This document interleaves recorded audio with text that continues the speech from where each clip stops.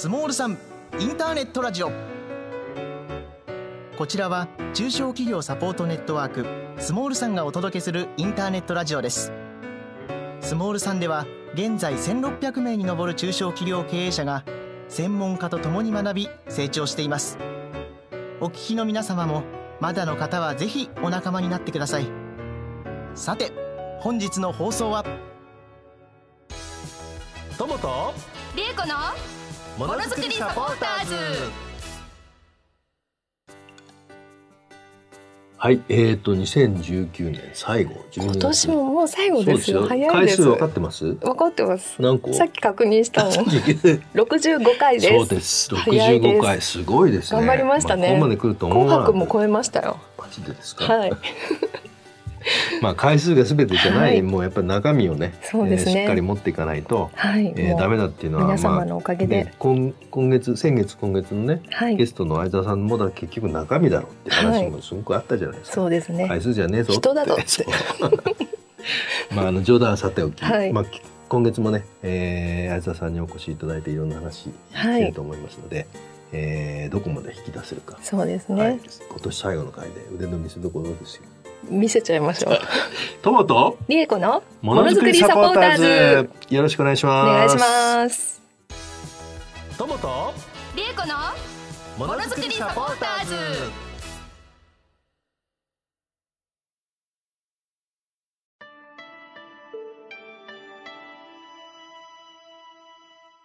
日本一美味しいどら焼きをはじめ、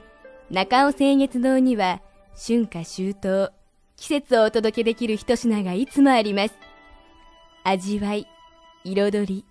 時を受け継ぐ技、心をつなぐひとときのために伝え愛された菓子心。富山県高岡市の伝統の和菓子屋中尾清月堂に来られんか。トモとリエコのものづくりサポーターズ。はい、じゃあ早速ですけれども、はい、とりあえず、ゲストの紹介をね、はい、しないといけないと思いますのでよろしくお願いします。日本アルテック株式会社代表取締役社長相沢陽介さんにお越しいただいております。はい、今月もよろしくお願いいたします。よろしくお願いいたします。はい、前回ね、はい、若干バーッと聞いていただきたいんですけど、お仕事としては人材の紹介、はい、派遣じゃないとね、紹介です。しかもすごい競争が激しい、小さいところから大きいところまでいろいろあるっていう話ですけども、はい、そんな中で、今のお仕事の領域をしっかり確立されて確実に、2012年からの、ね、はい、お会社ということですけども確実に着実に、伸ばされているという話はお聞きしたんですけども、はい、要はお話聞いててすごいこう手間のかかる、言葉で悪い言葉かもしれないですけど面倒なことっていうのかな、はい、それを逆に言うと正面からこう対峙して、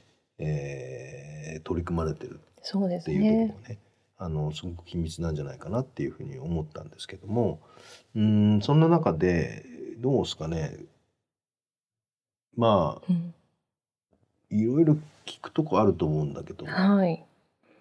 なんかその 100% っておっしゃってましたよね、もう確実にそこの企業さんにご紹介されて、それでその人と物と技術をこう理念にも掲げてらして大事にされてると。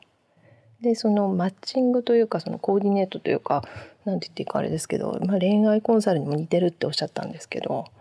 どういうあれですかね。いきなりすごいとこぶっ込んできましたね。本当に笑ってますかすいません。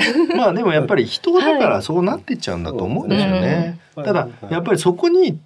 禁断のところじゃないかなっていう気もするんですよ、人材紹介やってるとそこにタッチしちゃいけないっていうふうに思ってる会社とかも逆にあるんじゃないかなって。求人企業ですね。そう求人を携わってる会社ってそこはタッチしちゃダメだよって、むしろそう思ってやってるところも多いんじゃないかと思うんですけど、それおっしゃる通りで、面接で聞いちゃいけないことってあるんですよね。なんかこう例えば宗教的なものとか、その個人的ななんか家族のこととか、病気のこととかですね、まあ実際聞いてる企業さん多いんですけど、まあ、聞いちゃいけないことっていうの項目がいくつかあって、でその辺について我々がこう間に立ってるので、面接では聞けないけど、じゃあこれはこういうことなんですよっていうような話はできてるので、そこは企業様の、疑問を埋めてられてるのかなというふうに思いますね。本当に聞けないことのが多いです。面接なんてもう本当気使っちゃってですね、もうお見合いと一緒で、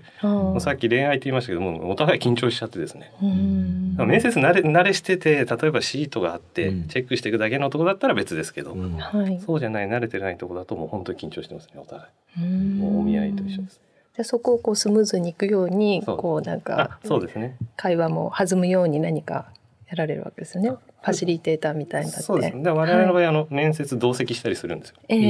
書いてあったんですよ、ホームページに。面接の動向みたいなのとか、って実は思って。あ、そうですか。いやだからやっぱりそれが受け入れられる領域とそうじゃない領域っていうのがあると思うので、やっぱりそこのところで受け入れられる、まあそれを必要としている企業と求職者をマッチングするっていうのが相田さんの仕事のところなのかなって。そうですね。そこはやっぱり最初にちょっと申し上げたそのニーズの部分で、企業がそれを求めてなかったら、そうですよね。いやでも同席させてくださいってわけにいかないので、それはそう思うんですよ。そこは違いますよね。じゃあその同席される場合もあれば、最初だけ同席して、じゃああとは2人でとか、そういうパターンですか。まさにお見合いじゃないですか。そうですそうです。ですよね。あとはお好きなんですよ。両方あると一番安心ですよね。でも本当に面接ってそうだと思うんですよね。本当に僕のこと、私のこと好きなのっていうのを確認したいわけですよね。お互いそれでいろんな質問し合ってるわけなんで、本当に恋愛と一緒だなというのは感じてますね。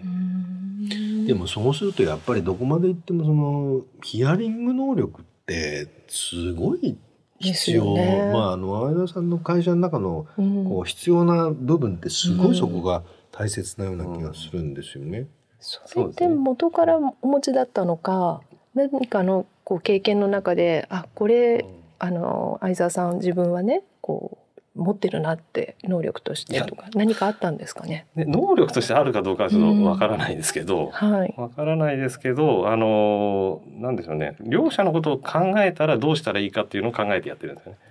ね。何をしたら一番いいのか。でそれで聞かなきゃいけないことを聞いてるというようなことなので、別にそのテクニックとかじゃないと思うんですよね。だもちろん我々一緒にやってるメンバーもみんな資格を取ってそのカウンセリングのスキルが基本なところは学んでますけれども、じゃあそれがないとダメなのかっていうとそうじゃないと思う。そうですよね。思いだと思うんですよ。本当にこの人何とかしてあげたい、企業に何とかしたいっていう、じゃあ何をするっていう、ちょっとこうやっぱおせっかい体質そうですよね。ないとダメだと思います。そうですね。メンタルヘルスサービスもなさってるっていう前回もお伺いしたけれども、やっぱりそういうところも最初その人材紹介だけをやってらしたけれども、その辺も必要だろうということで後から増えたサービスメニューですか。必要だろうというか、そういうニーズがあったというか、お願いがあったということですね。やってくださいと。そうですね。そういう話があったんで、始めたというような感じですね。事業内容の中に技術コンサルティングっていうのも歌ってあると思うんです。これは人材紹介と絡むんですか。ちょっと違ってですね、ちょっと前回もお話したと思うんですけど、その OB の方ですね、大手企業の OB の方を、方をと言いますかね、方と知り合うことが多くて、そういう方々がいらっしゃるので、企業として例えば研究開発でこういうのを問題を抱えてるんだとか、これの解を見つけたい、答えを見つけたいんだって言った時に、であればうちの、登録者でこういう方がいますよということで、その方を派遣じゃないんですけども、業務委託というような形で、コンサルとして入っていただくというような形ですね。そういう意味でニーズで目的があるときに、そうです。スポットでという形ですね。例えば3ヶ月とか、あとは答えが出るまでとか、場合によっては。でもそれもお互いに契約が OK だったらどうにでもなる。っていうことですよね。その3ヶ月だろうが1年だろうがっていうのを組んで、じゃあやりましょうっていうふうにすれば。そうですね。まあちょっとこれ合わないなって言ったらそれはそれでっていうのももちろんありの話なんですよね。なので、まあ、ベースというか主軸は人材紹介なんですけども、それをやってるとですね、その業界特化でやってると、そうじゃないいろんななんかお困りごとがこう入ってくるんですよね。でそれで対応していった結果という形ですね。だからやろうと決めてやったわけじゃないんですよね。結構ここもニーズはあるんですか？あるんですけど、なかなかでも最近はもう答えられてないですね。それはどっちの問題になるんですかね？人がいないということ紹介する人がいないってことですね。そうですね。対応できる人がいないという。なるほどですね。企業のその課題っていうのは短期的に解決するものか、そのロングスパンでちょっとやるとか、どういう系統のが多いとかあるんですかね？そうです。短期から中期ぐらいのが多いですね。長期というのはないですよね、基本的には。そうですよね。まあちょっとここら辺はステレオタイプなのかもしれないんですけど、技術のレベル云々は別として大企業っていうキーワードに対して中小って、もうそれだけで、その人の能力があるない関係なくちょっと使えないんじゃないかとか、使いづらいんじゃないかとか、大手の人からすればこんなはずじゃなかったみたいな、いう部分っていうのはあんまり問題にならないんですか？その技術コンサルティングの話で言うと、クライアントは基本的に大手です。なるほどね。大手だけです。で、中小ではほとんどないです。基本的にないです。で、ただこ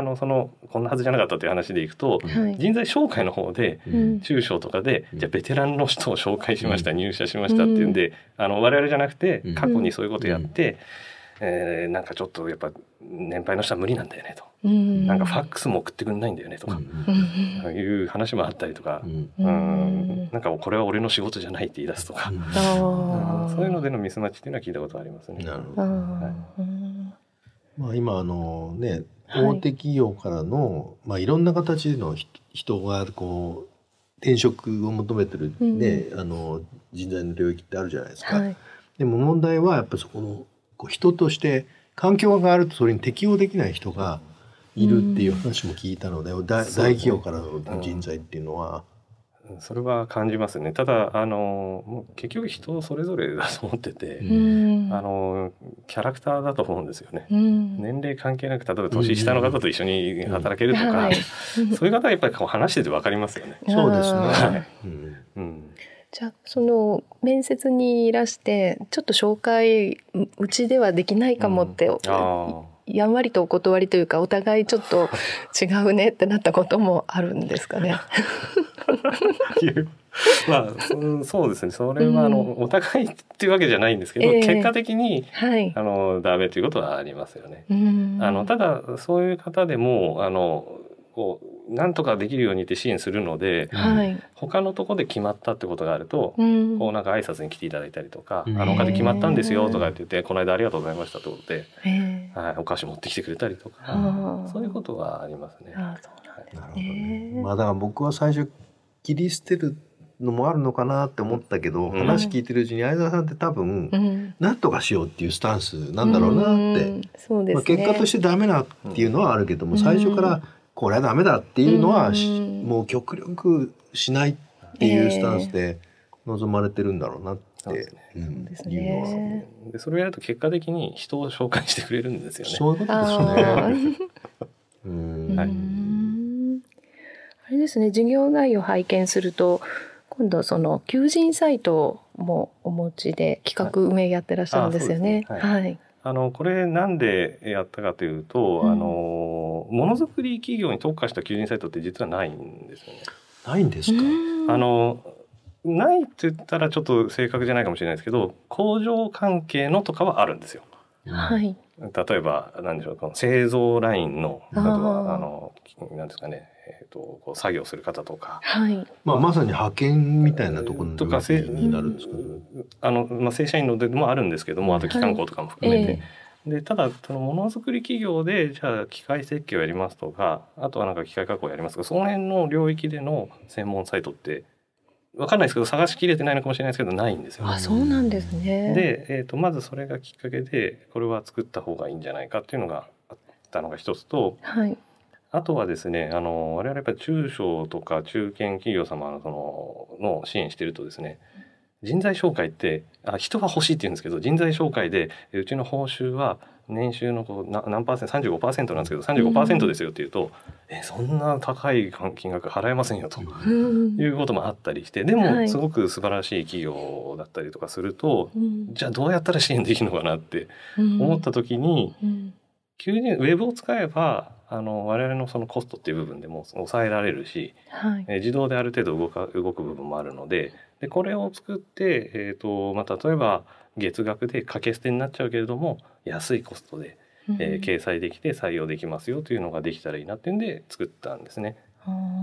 それが最初のきっかけです。でただ今後は、もうちょっとですねやっていくと、先ほどもちょっとお話したニーズ大事にしたいというのがあって、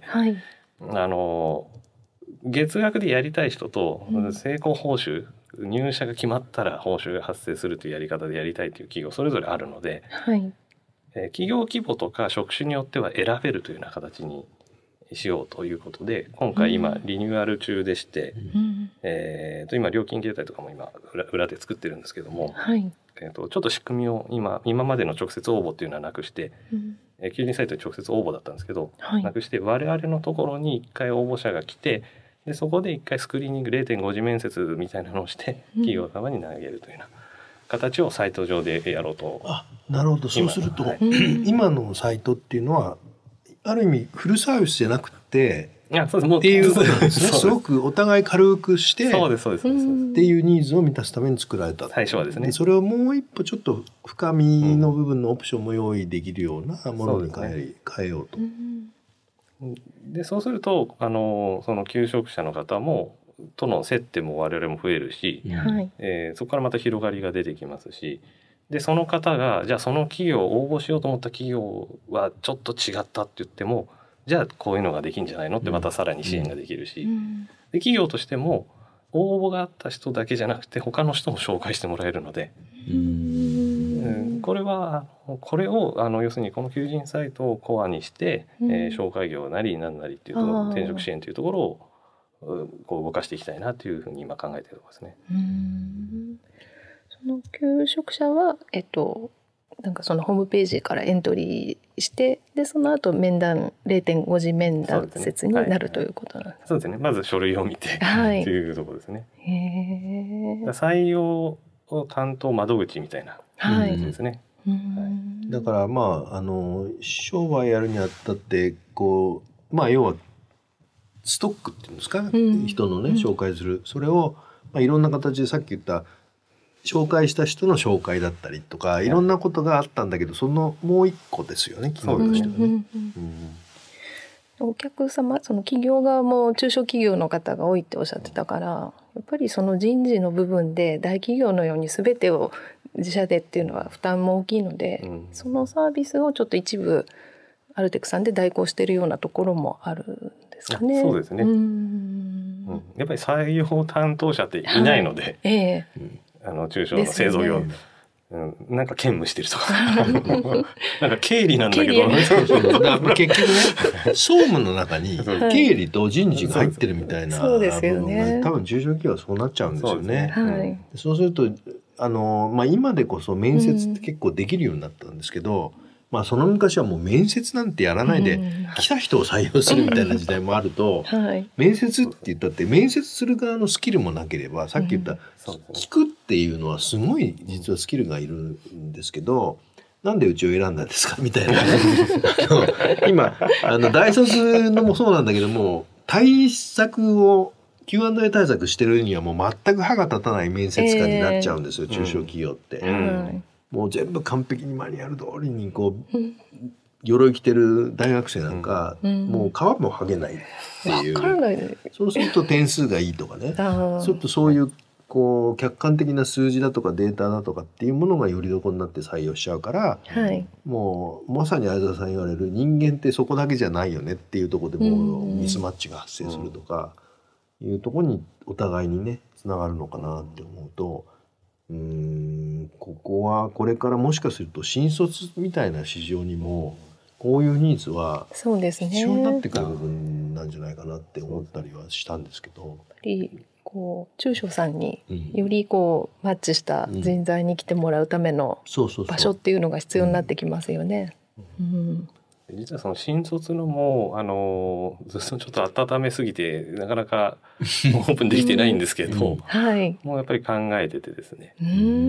やっぱり中途の転職支援をしてると先ほどお話ありましたけど言っても変わらないとか、もうやっぱりある程度出来上がっちゃって固まっているので、キャリア教育ってなかなか難しいんですよね。でだったらもっと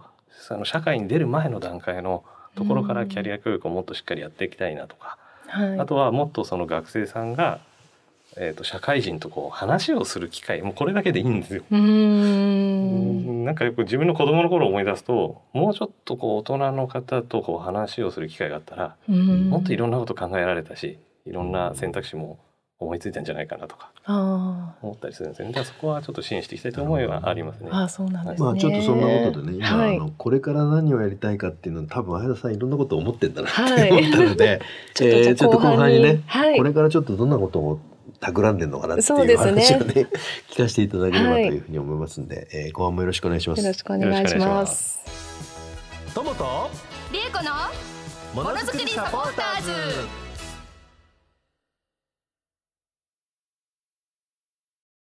オンネ株式会社は女性の社会進出を応援し新たな顧客の創造を実現しています。人を感動させる教育制度、お客様を感動させる商品、働く人が感動する職場、18歳から60代まで女性が輝く職場を創造し地域の活性化に貢献します。オンネ株式会社は女性の社会進出を応援する代理店も募集しています。主婦が夫に内緒で出かける場所といえば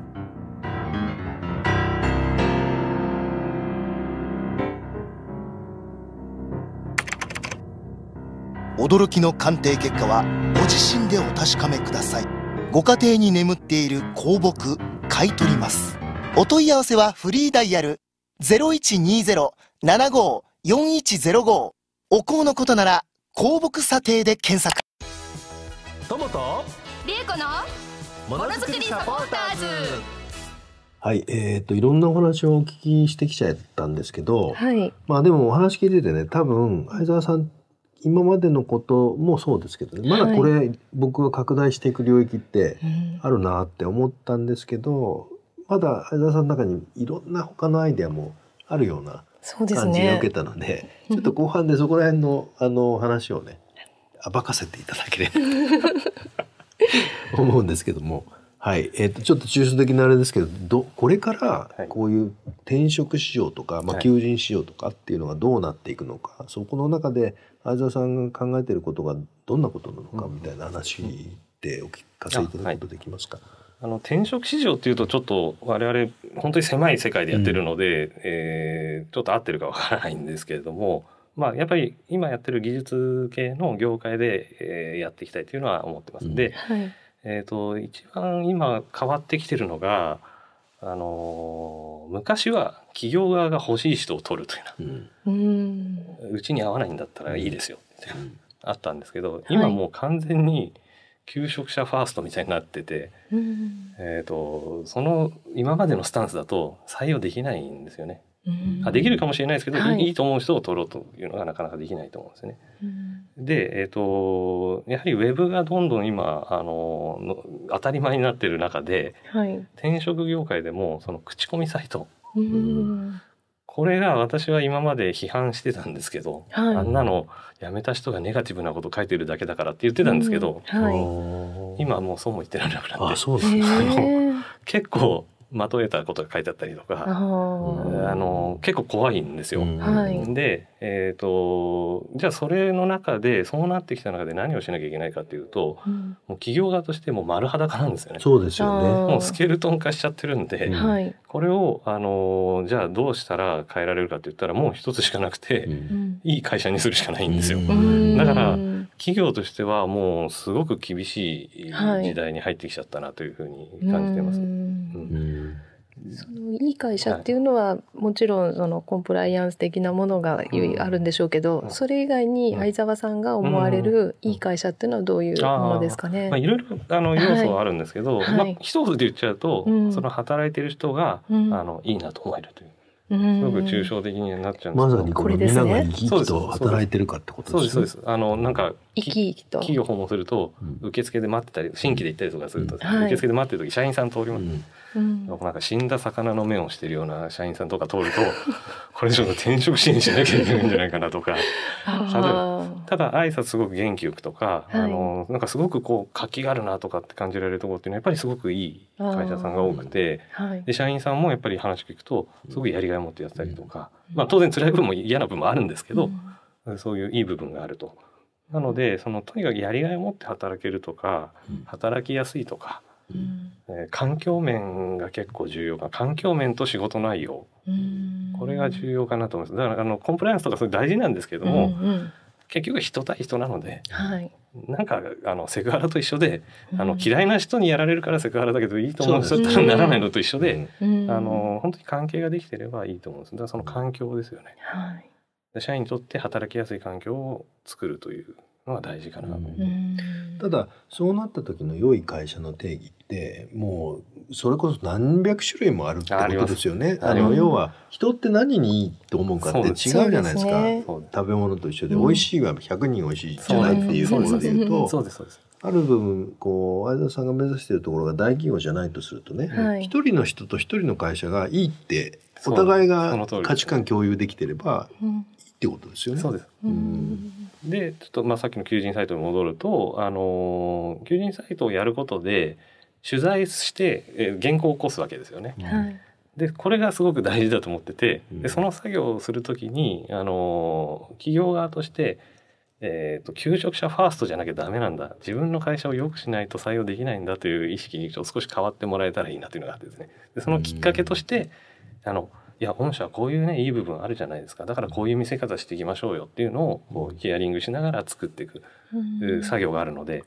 なので今までやった人材紹介だけよりもその求人サイトの原稿を作るというのが企業様で一緒になってこう引き出しながらやっていくので、強みをこう明確にドキュメント化するというのが、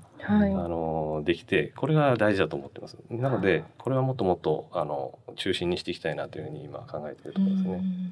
でそうするといい会社になれば採用もスムーズになるし、で会社の業績も上がるしというふうに考えてますね。ということはもうその理念に生き生きとっていうところと、あとつながりっていう言葉、つながりを創造なんですよね。作るで創造すると、そのをやっていることで企業さんたちにとってはその自分のところの強みっておっしゃったけどブランドなんだろうっていうのを再確認する機会をこの求人サイトを作ることでもらうというか、そうですね。それもまた素敵なサービスだなって今思ったんですけど、で大体皆さん謙虚な方が多くて、いやこれはもう例えば品質っていうけども、いや当たり前だと思ってやってんだよね、だからそれなかったらダメじゃんとか言うんですけども、いやでもそれ言わなかったらダメじゃんという、出した方がいいですよっていう部分とか、結構そういうのでいい部分ってあるんですよね。だからやっぱり採用する企業側にもちょっとこう問題があるんですよね。問題ってないんだけど、やっぱり恋愛コンサルなんだ。問題とは違うんですよ。そうですね。もったいないってやつです。もったいないってお互いに見せ方を知らない人たちをお互いにコンサルっていうか指導して、いいマッチング環境を作っていくっていうのが、そうですね。やっぱり恋愛コンサルにすごくこう本当被る要素としてもそうだし、やってることも同じような気がしますよね。結局恋愛コンサルでいうと趣味が何でとか、それが合うのも大事だけど、なぜその趣味かって言ったらどこに魅力を感じてるかって全然視点が違うじゃないですか。その価値観みたいなものもちゃんと見極めて、潜在的な部分もこう合致させるっていうのがこう、そうだからきっとね、恋愛で言うとね、いや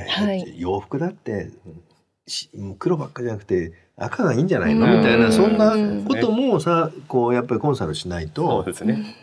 俺は黒が好きなんだっていやそれはわかるけどさっていうような部分も多分触られるんだろうなって思うんですよね。お互いが気づいてない部分をこう引き出すっていうのがキャリアコンサルティングなんですね、そもそも。僕キャリアコンサルタントの資格がどういうものかとかってあんまりよく分かんないんですけど、この資格っていうのはそういうところもちょっと網羅するんですか？そうですね、もう本当に浅くなんですけども、キャリア理論というのも実はあって、もともとアメリカから来てるんですけど、理論的な部分もあったり、あと実践的な部分もあったり、あとはその心理学っていうもんじゃないんですけども、例えばユングの簡単な基本的なとことか、そういったところのは一通りはやるという。なるほどね。だからこれを持ってるから相沢さんの仕事ができるかっていうと全然そんなことはないけど、やっぱベースとしてはその上にこう積み上げていくベースみたいな意味はあると思いますね。もともと国家資格じゃなかったんですけどね、数年前にやっと国家資格になってっていう、日本はやっぱりそういうのにお金を払わない国なので、キャリアコンサルなんているのみたいな、必要なのっていうようなところはあるんですけどね、だんだん名前は売れてきたのかなと思いますけど、キャリアっていうのは基本的にはもうその仕事のキャリアなんですか？そうです、そうです。仕事のキャリアですね。そうですね。どうやって働いていくかというですね。なんかその相沢さんの思いを聞いてると、ライフスタイルというかね、なんかその辺もこう感じながら、前半にお話しいただいた3時間の時間をかけてとかね、なんかそういうこともやってらっしゃるように思えて。でもね、とはいえ、やっぱし稼げなかったらっていう中心があるから、そこが綺麗事ではいかないよっていう部分でもあるし、そこがあって人生とか暮らしとか生き生きっていうのがやっぱりどうしたって出てくるよねっていうことなのかなって思うんですけどね。そうですね。だからやっぱり求職者にとっても給料が大事とかも出てきますんで、そこは結構慎重にやる部分で、事前に要するに話が進んじゃってお互いいいよねって言って、企業側はじゃあ30万月給30万ですよ、で本人は40万欲しい、これ直前にダメになっちゃいますよね。それどうするんですか？やっぱり最初にその話をもちろんするっていうことですね。もちろんそうです。これはもう基本中の基本で、これやんないとダメだと思うんですよ。そうですよね。そうです。せっかくいい話になっても、だからそこはすり合わせとかなきゃいけないんですけれども、でも難しいじゃないですか。最初にやるわけにもいかないし。そうですね。最初というか合わせる前にやるってやつですね。要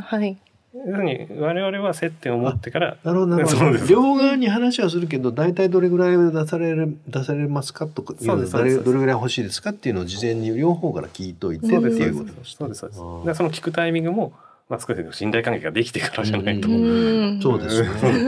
本心って出てこないので。いやいやもう本当に全然前職と同じぐらいでいいんですよとか、下がってもいいと思ってるんですよとか言っちゃうんですよね。なるほど。それは違ったりするのでちゃんと聞いて、でただ最近ちょっと難しいなと思ったのは、企業側がちょっとカッコつけちゃう場合ってあるんですよ。それもわかります。でも気持ちわかるんですよ。でなんかすごい出すみたいな雰囲気をでいざ出してみたらちょっと違うよねっていう。実際はちょっときついみたいな。でそれはちょっと非常に困って、やっぱり両者の落としどころを。だってシビアなことを言えばね、さっき言った年収の 35% だって、そこがやっぱり下がるとそれは身入りが減っていくのはうちとしてはですね、もうあるわけじゃないですか。ぶっちゃけ全部こう考えた時に、そこってすごくいろんな人に関わってくる数字でしょ。払えるもらうっていうのは。そうですね。そうするとなんかちょっとあるタイミングで契約じゃないけど数字書いといてもらわないとですね。だからね、紹介会社ってやっぱり年収を下げるって容易に言わないっていうようなことをがっつりやってるところも僕はやっぱあると思うので、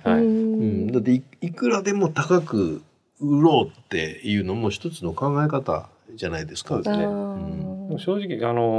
信じてもらえるか分かんないですけど、我々は気にしてないですっていうことですよねって思うんですよ僕。すごいですね。その価値観が全然ないで紹介業っていうことをやられてるから、そこで問題なのはやっぱりそこでちゃんとこうすり合わせがなくなんか違ったっていうのが一番問題なので、多い少ないじゃなくて、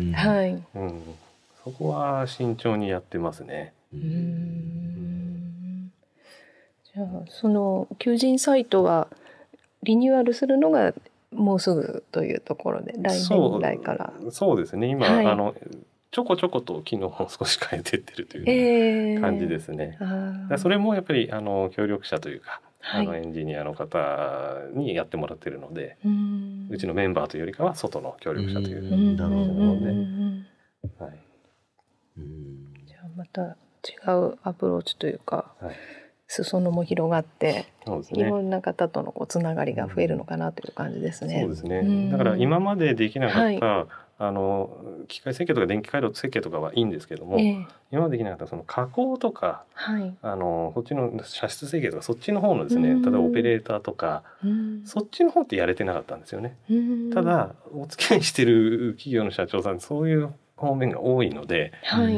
でいい企業っていうのもすごくあるので、そっちもやれたらいいなというところで今求人サイトで頑張っていこうと思ってるんです。それって、今オペレーターっていう言葉をお使いになられたんですけど、そのなんか作業する人なのか、どっちかというとイメージで言うと現場長とか、そうですね。そんな感じですよね。そうです。あとは金型屋さんとかもそうですし、そっちの方やれてないんですよ。どっちかも本当設計とか生産技術はそっちの方ばっかりだったので、なんでそっちはちょっとやっていきたいなというふうに思ってます。で、結構なんですかね、技術がうちしかできないっていうところは言うかもしれないですけど、意外となくてですね、ないんだけどもいい企業っていうのうまくいってる企業っていうのはやっぱりあって、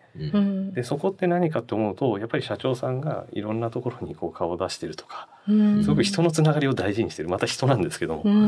そういう社長さんっていうのはすごく魅力があって、社員さんもついてきてて、で採用もうまくいってと、そういうところをもうちょっと我々が入ることでもっと価値のある採用ができたらなというふうに今考えているところですね。なるほど。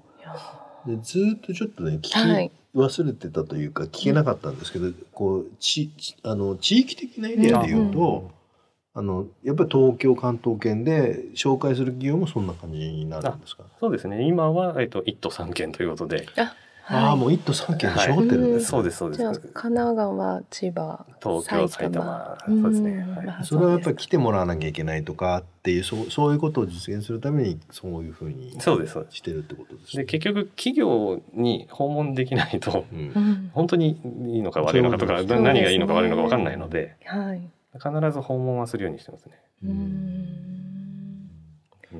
1都3県か。そうですね。例えば本社は東京にあるんだけど工場はちょっと離れてるとかっていうのはもうお客さんとしては今のところはお断りしてるっていう状況ですね。お断りというか、職安法でそれできないんですけども、そうなんですか。紹介事業者は求人依頼を受けたら受けなきゃいけないんで、そういうことですね。断るってことはないできないんですけど、実質紹介ができないとかできてないとかいうことはありますね。ただ、地方に帰りたいとか、もともと長野県にいて、で長野に帰りたいとかっていう人もいるので、そういう場合はできたりしますね。でもそれはすごく会えばっていうスポット的なつながりがポンとできればっていう感じですね。逆に地方にいる人をこっちにっていうことはあります。なんか転職活動でこっちに来てるからっていうんで面談をしたりとかした上でですけどね、メールとか電話だけじゃなくて、そうですか。なんか本当にちょっともうちょっと野望みたいなの聞いてみたいな。野望、そうですね。中期から長期。そうですね。先ほど申し上げたその求人系ってそのものづくりに特化したものはないっていう話で、やっぱりその製造業界の、例えばキャリア支援とか採用支援に関しては日本アルテックだよねっていう、要は今1都3県ですけど、全国で対応できるよねっていう形は作っていきたいなと思ってますね。社名のそのアルテックさんっていうのは何かあるんですか？これは実は特になくてですね、もともと会社辞めるときに、中国の現地法人がその時あったんですけど、そこがアルテックっていう名前だったんですよ。でその総経理と年も一緒だったというのがあって、なんか連携してやれたらいいよねっていうところが最初あって、立ち上げる時にでそこで、じゃあ日本のアルテックにしようかってで、なんかの時にやりやすいよねということで日本のアルテックっていう名前にしたということですね。でもつながりは今のところないですかね。結局1年目うまくいかなくていろいろとそうですね。結局ビジネス的にはないですね。特に何もないですね。結果的には。いやよくね、社名に国名を入れるのって外資系の会社が多いって言うじゃないですか。やっぱりなんとなくそういうこう生い立ちみたいのはあったんですね。わかんないですけど、どっかで社名を変えてもいいのかもしれないです。いやでも相沢さんだからあるなんか A でアルテック、それともないあるであるからアルテックなのかなとか勝手に想像しちゃいました。ただやっぱりずっと結構やってると、愛着っていうか、なんか自分たちでアルテックだよねみたいな感じになってきてるので、まあ変えないのかなと思いますけどね。まあさっきちょっとね、事業領域っていうかエリアの話を聞いたんですけど、僕ちょっと一つ思ってることがね、技術者ってまあ日本の中でもう働くフィールドないことはないと思うんだけど、実は海外にこう足を移すとね、すごく日本の技術者ってニーズがあって、しかも日本の相場よりもすざまじい高い給料とかも取れるっていうのがあるような気がするんですね。ただ相沢さんの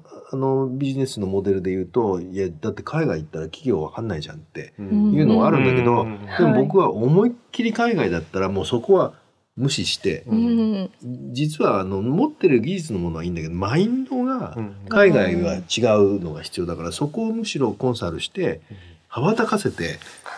日本の年収の5倍稼げるみたいなそんなところにも実はチャンスもあるんじゃないかなみたいに、まあこういう間口を持ってるんだったらね、それもありなんじゃないかなってちょっと話聞いててね思ったんですよ。日本式の人材紹介みたいなのが、だからそこのキャリアコンサルっていう間口の中で海外で活躍できる技術者っていうものの像をこう作ってあげたら、結構僕はその持ってる技術だけで稼ぐ力すごいあると思うんで、いけんじゃないかなって思ったりしたんですけど、そういうニーズはありますよね。なかなかただやっぱり行きたくない人の方が多い。そうなんですよ。そうなんですよ。ただそれってマインドチェンジだけで実はもう180度違う世の中世界が広がるよっていう部分をむしろね、若い人はそれありだと思うんですよね。選択肢としてですね。だから求人で割と高齢のっていう人を対象にするんじゃなくて、そこも相沢さんの中にこれからちょっと新卒とか若い子っていうところに射程を持っていこうとするんだったら、何も紹介するところは日本国内じゃなくて、お前ちょっと海外だってっていうことをね。海外にも日本のものづくりベンチャーって結構増えてきてるので、そういうところに日本人の技術者が行くっていうのはなんかこうシナジーがありそうな気もしますけどね。勝手にちょっと野望を作っちゃう。そうですね。なんかでも本当にこのコアの部分っていうのはね、僕は今日2回にわたってお話聞いたんですけど、もういろんな強くすれば強くするほど応用がいろんなところに効くんじゃないかなっていうふうにすごく感じました。可能性をすごくこう思ったし、相沢さんの会社自体もなんかこういう結局はやっぱりこの理念っていうのは、相沢さんの会社で働いててもそういうものを感じられないと、まあ逆に意味がないことになるんで、相沢さん目指されてるところってそういうふうに思惑通りいけばね、非常にこう会社がハッピー、紹介した人もハッピー、それを見て自分たちもハッピーっていうことがこう実現できるんじゃないかなっていうふうに、まあすごく感じました。ありがとうございます。2回にわたっていろいろお話伺って、そうですね。本当にちょっとまた違った角度でサポーターのもうぜひ方だなと思いました。海外にガンガン人が出ていくようなのは僕は見たいななんて思ったりもしたんですけども、ますます楽しみですね。はい、2回にわたっていろんな話をお聞かせいただいたんですけど、僕はこのラジオを聞いていただいた、まあ要は両方ですよね。企業もそうだし、こう仕事を探してる人もそうだし、これから技術者になりたいなって思ってる人もちょっと一回相沢さんの会社のね、ホームページ見ていただいたり、まあ逆に言ったらもう電話して行ってみてもいいんじゃないかなって、ぜひ日本アルテックさんをこう検索していただきたいなと、こうぜひちょっとでもお役に立てればとは思いますけども、今日本当にありがとうございました。ありがとうございました。ありがとうございました。友とりえこのものづくりサポーターズ。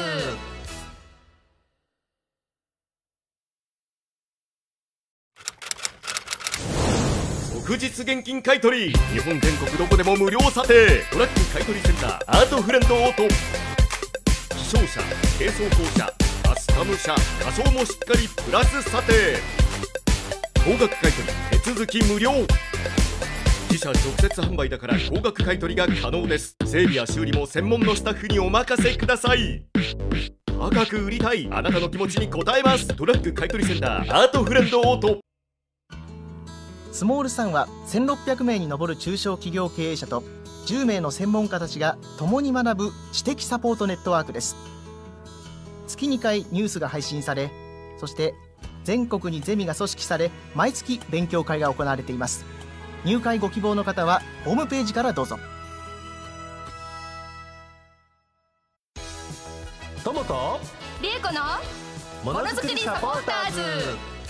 はい、2019年最後のそうですね、放送終わっちゃいましたね。はい、令和元年ももうこれが最後の放送ですね。はい、